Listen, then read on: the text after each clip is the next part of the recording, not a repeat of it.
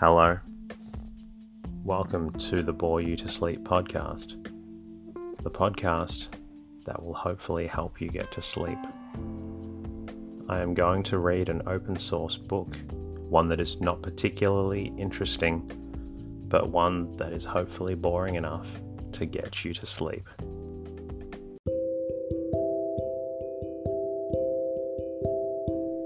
Is there something interfering with your happiness, or is preventing you from achieving your goals? I know there have been times in my life where I've struggled with sleeplessness, which is why I strive to help people everywhere with theirs. I'm proud to have partnered with a new sponsor, BetterHelp. BetterHelp will assess your needs and match you with your own licensed professional therapist, which doesn't take long at all. It's not a crisis line. It's not self-help. It is professional counseling done securely online.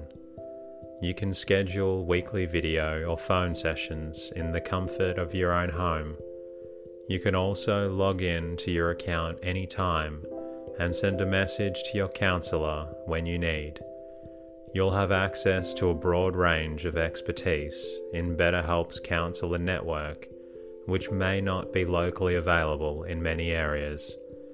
BetterHelp is committed to facilitating great therapeutic matches, so they make it easy and free to change counselors if needed. Visit trybetterhelp.com/bore you to sleep. That's trybetterhelp, and join over 500,000 people taking charge of their mental health. Special offer for Bore You to Sleep listeners with 10% off your first month at trybetterhelp.com/bore you to sleep. Tonight's reading comes from Evolution and Adaptation, written by Thomas Hunt Morgan and published in 1908.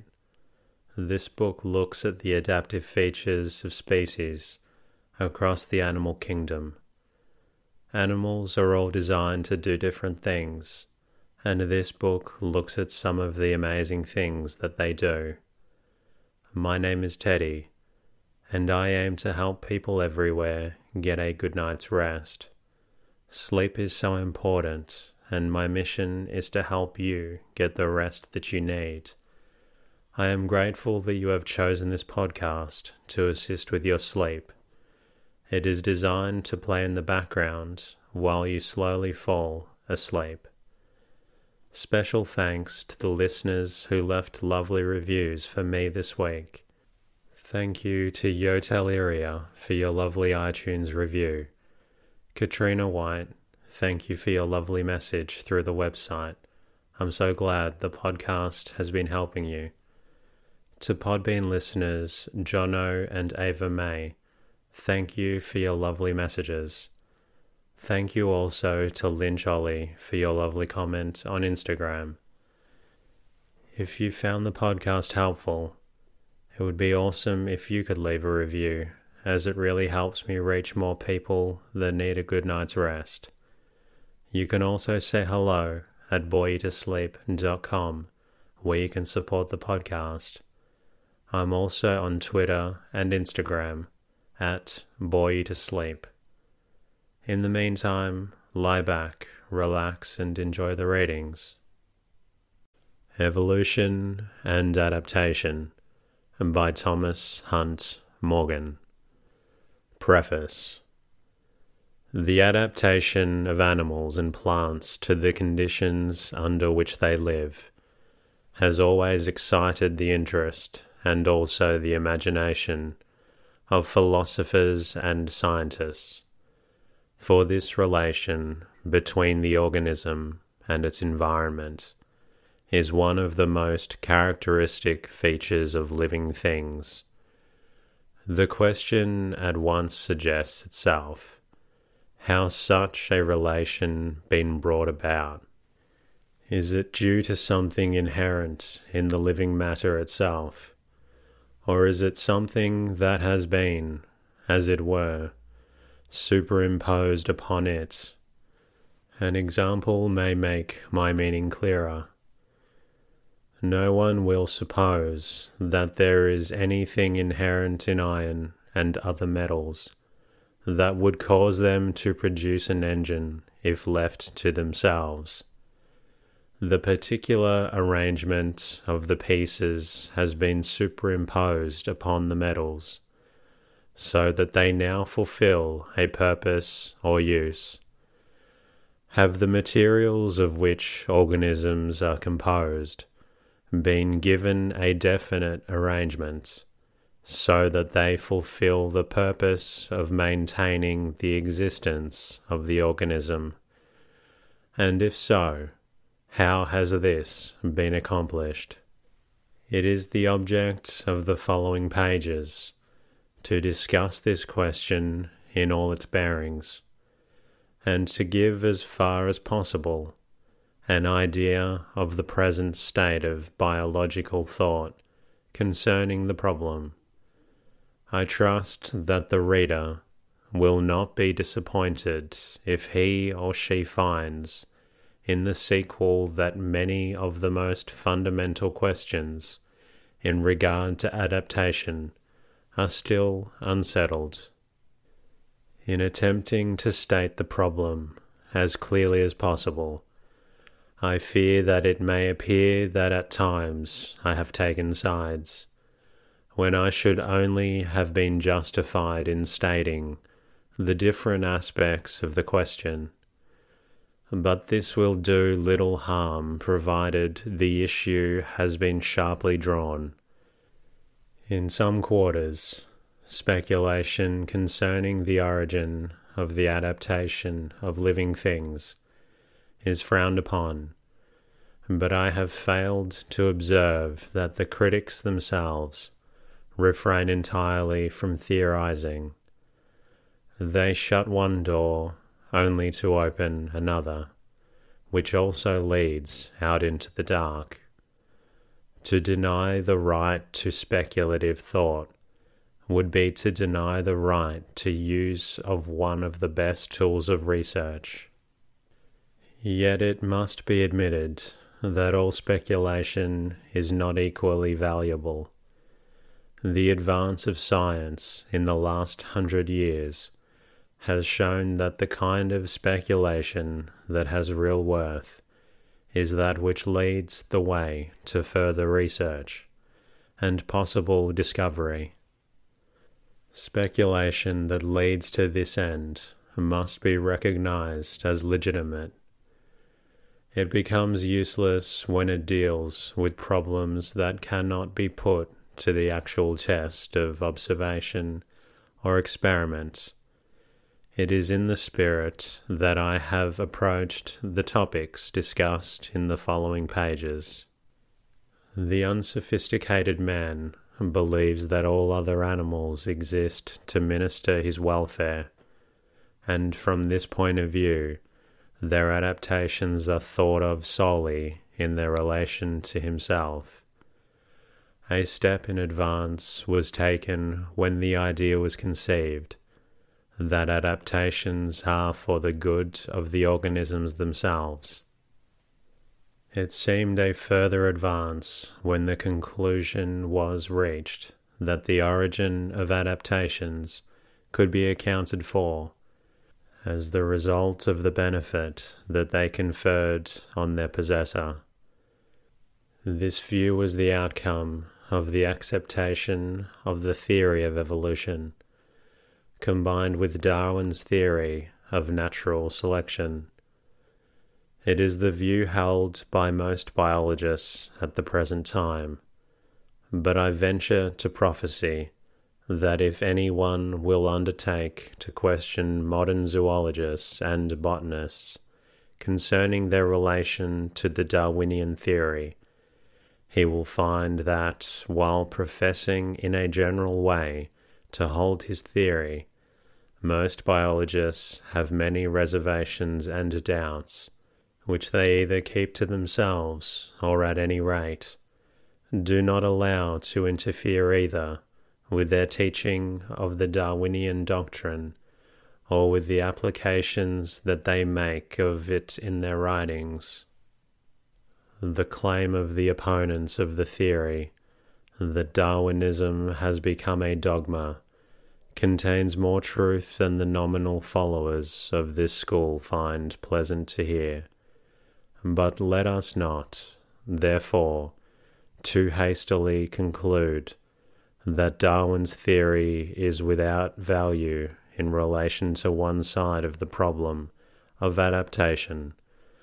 For while we can profitably reject, as I believe, much of the theory of natural selection, and more especially the idea that adaptations have arisen because of their usefulness, yet the fact that living things must be adapted more or less well to their environment in order to remain in existence may, after all, account for the widespread occurrence of adaptation in animals and plants. It is this point of view that will be developed in the following pages.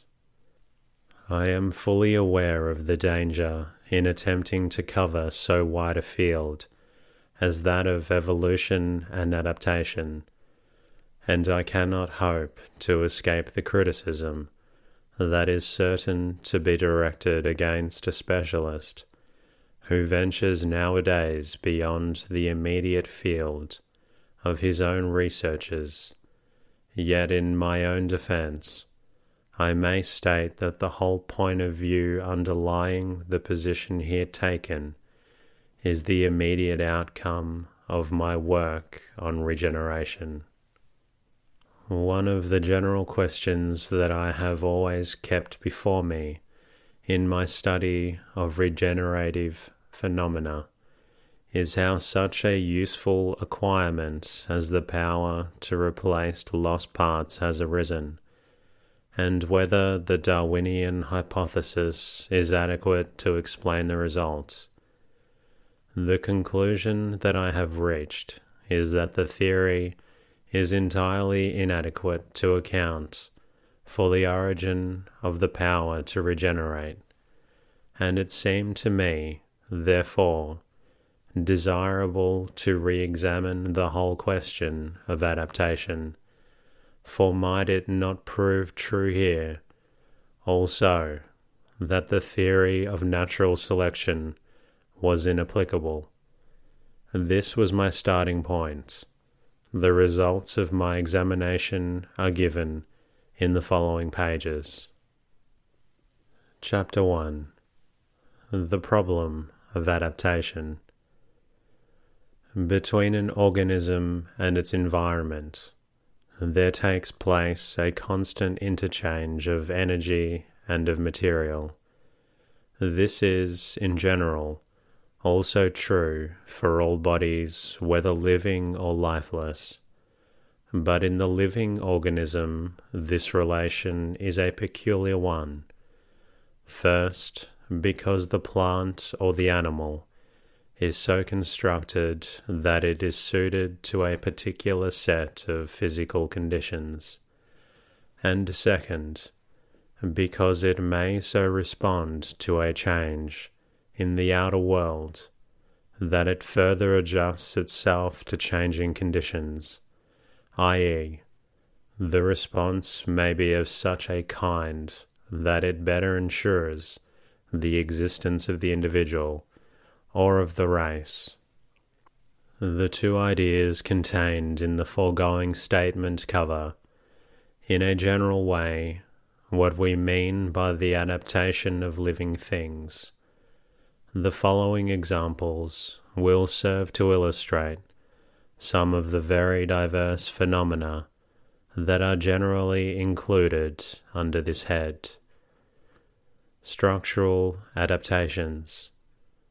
The most striking cases of adaptations are those in which a special, in the sense of an unusual, relation exists between the individual and its surroundings. For example, the foreleg of the mole is admirably suited for digging underground, A similar modification is found in an entirely different group of the animal kingdom, namely in the mole cricket, in which the first legs are also well suited.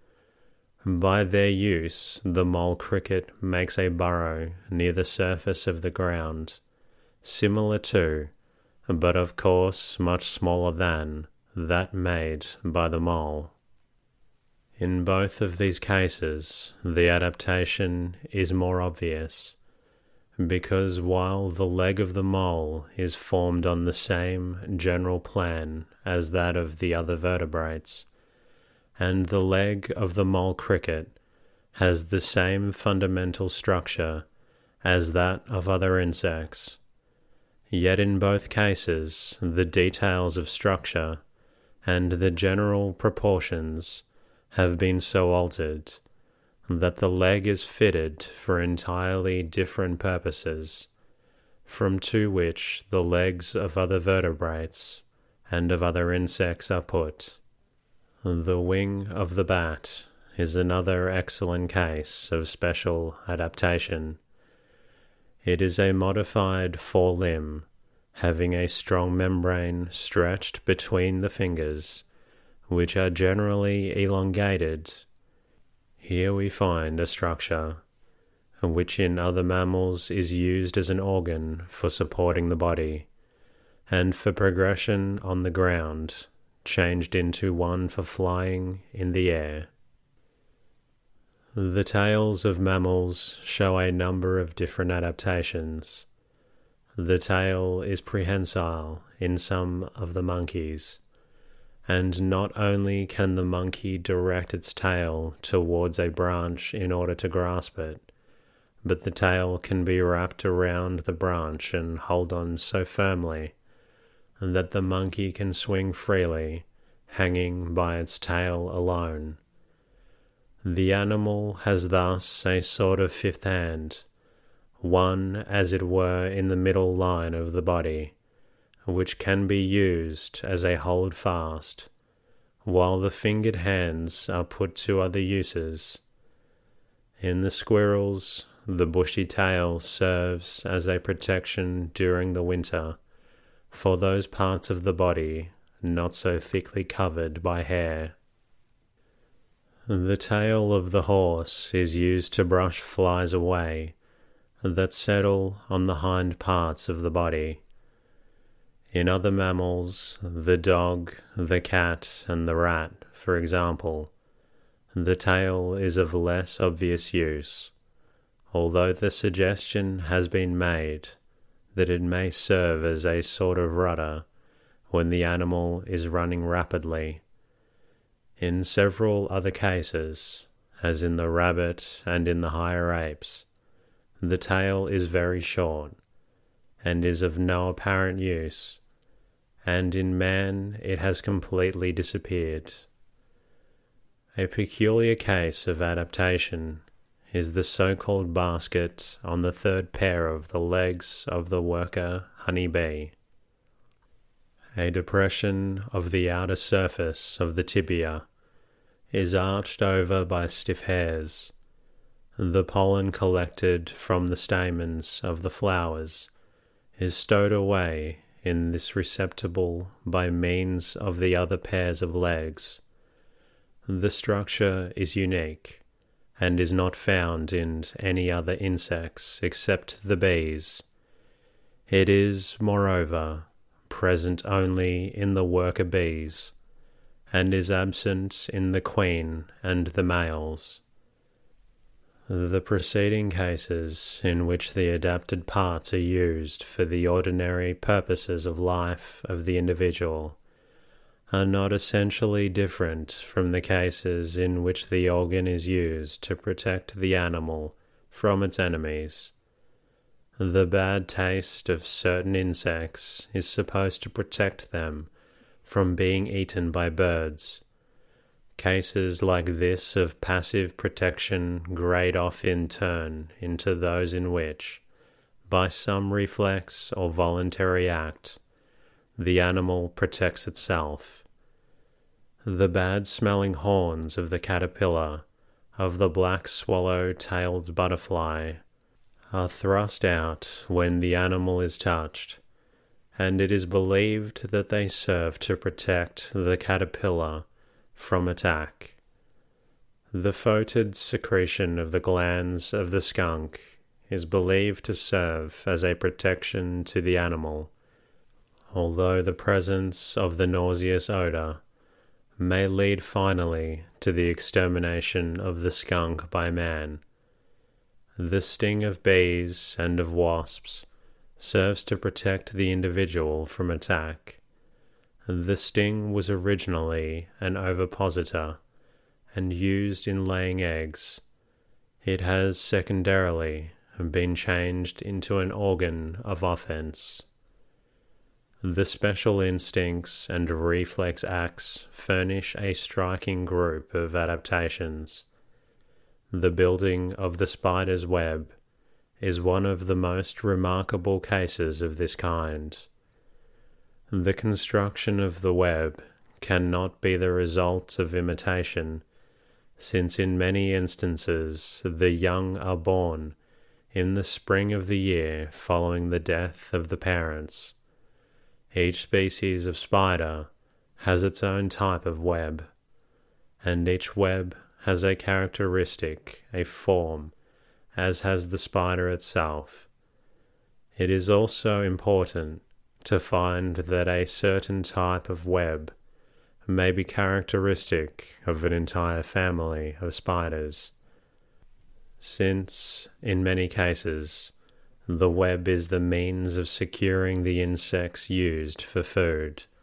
It fulfills a purpose necessary for the welfare of the spider. The making of the nests by birds appears to be also in large part an instinctive act, although some writers are inclined to think that memory of the nest in which the young birds lived plays a part of their actions, and imitation of the old birds at the time of nest building may, perhaps, also enter into the results. It has been stated that the first nest built by young birds is less perfect than that built by older birds, but this may be due to the birds learning something themselves in building their nests, i.e., to the perfecting of the instinct in the individual that makes use of it. In any case, much remains that must be purely instinctive. The construction of the comb by bees appears to be largely, perhaps entirely, an instinctive act. That this is the case was shown by isolating young workers as soon as they emerged from the cell, and before they could have had any experience in seeing comb built. When given some wax, they set to work to make a comb, and made the characteristic six-sided structures, like those made by the bees in a hive. The formation of so remarkable a structure as the comb is worthy of admiration, for with the greatest economy of material, a most perfect storeroom for the preservation of the honey is secured. This adaptation appears almost in the nature of foresight, for the store of honey is used not only to feed the young, but may be drawn on by the bees themselves in time of need. It is true that a comparison with other kinds of bees make it probable that the comb was first made for the eggs and larvae, and only later became used as a storehouse. But so far as its form is concerned, there is the same economy of constructive materials here in either case. The behavior of young birds, more especially those that take care of themselves from the moment they leave the egg, furnishes a number of cases of instincts that are protective. If, for example, a flock of young pheasants is suddenly disturbed. The birds at once squat down on the ground and remain perfectly quiet until the danger is past. Their resemblance to the ground is so perfect that they are almost invisible so long as they remain quiet. If instead of remaining still, they were to attempt to run away when disturbed, they would be so much more easily seen. Certain solitary wasps have the habit of stinging caterpillars and spiders and dragging them to their nests, where they are stored away for the future use of the young that hatch from the eggs laid by the wasp on the body of the prey. As a result of the sting which the wasp administers to the caterpillar, the latter is paralyzed and cannot escape from the hole in which it is stored, where it serves as food for the young wasp that emerges from the egg. It was originally claimed by Forel that the wasp stings the caterpillar in such a way that the central nervous system is always pierced, and many subsequent naturalists have marveled at the perfection of such a wonderful instinct. But the recent results of the Peckhams have made it clear that the act of the wasp is not carried out with the precision previously supposed, although it is true that the wasp pierces the caterpillar on the lower surface where the ventral chain of ganglia lies. The habit of this wasp is not very dissimilar from that shown by many other kinds of wasps that sting their captive in order to quiet it. We need not imagine in this case that the act carries with it consciousness that the caterpillar, quieted in this way, will be unable to escape before the young wasps have hatched. The resemblance in colour of many animals to their natural backgrounds has in recent years excited the interest and imagination of many naturalists. The name of protective coloration has been given to this group of phenomena.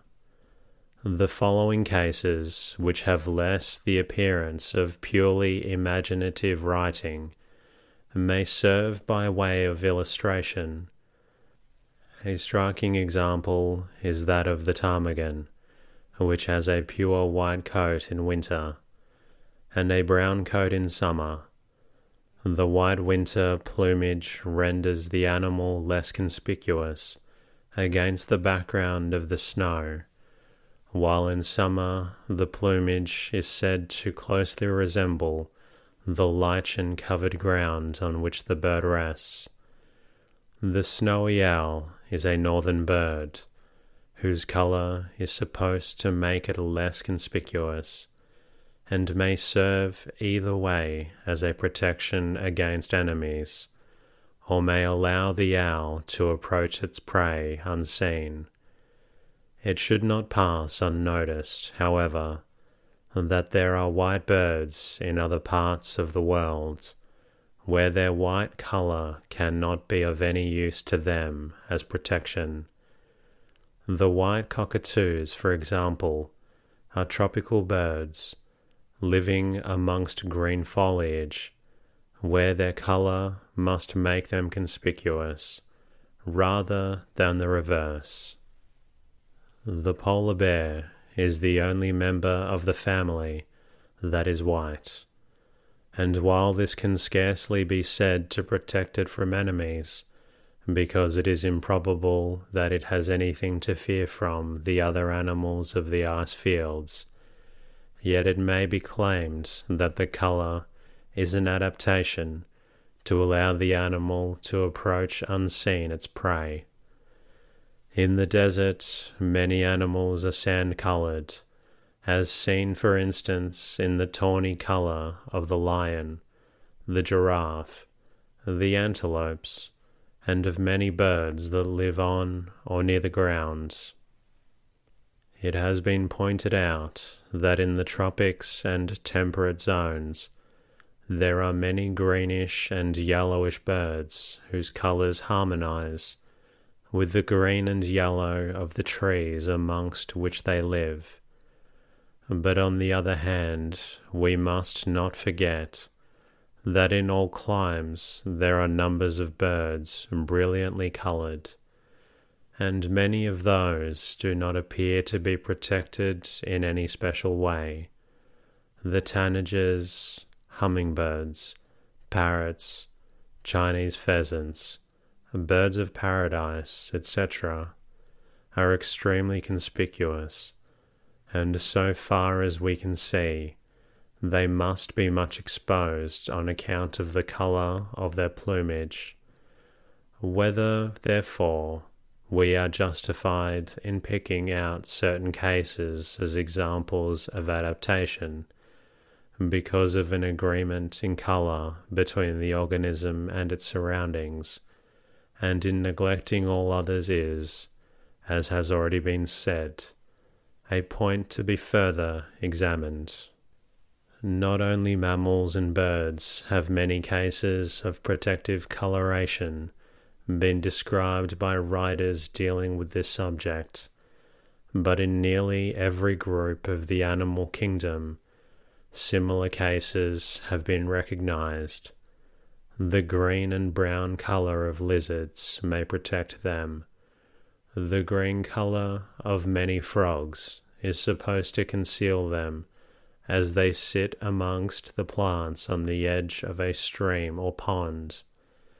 The grey-brown colour of the toad has been described as a resemblance to the dry ground, while the brilliant green of several tree frogs conceals them very effectively among the leaves.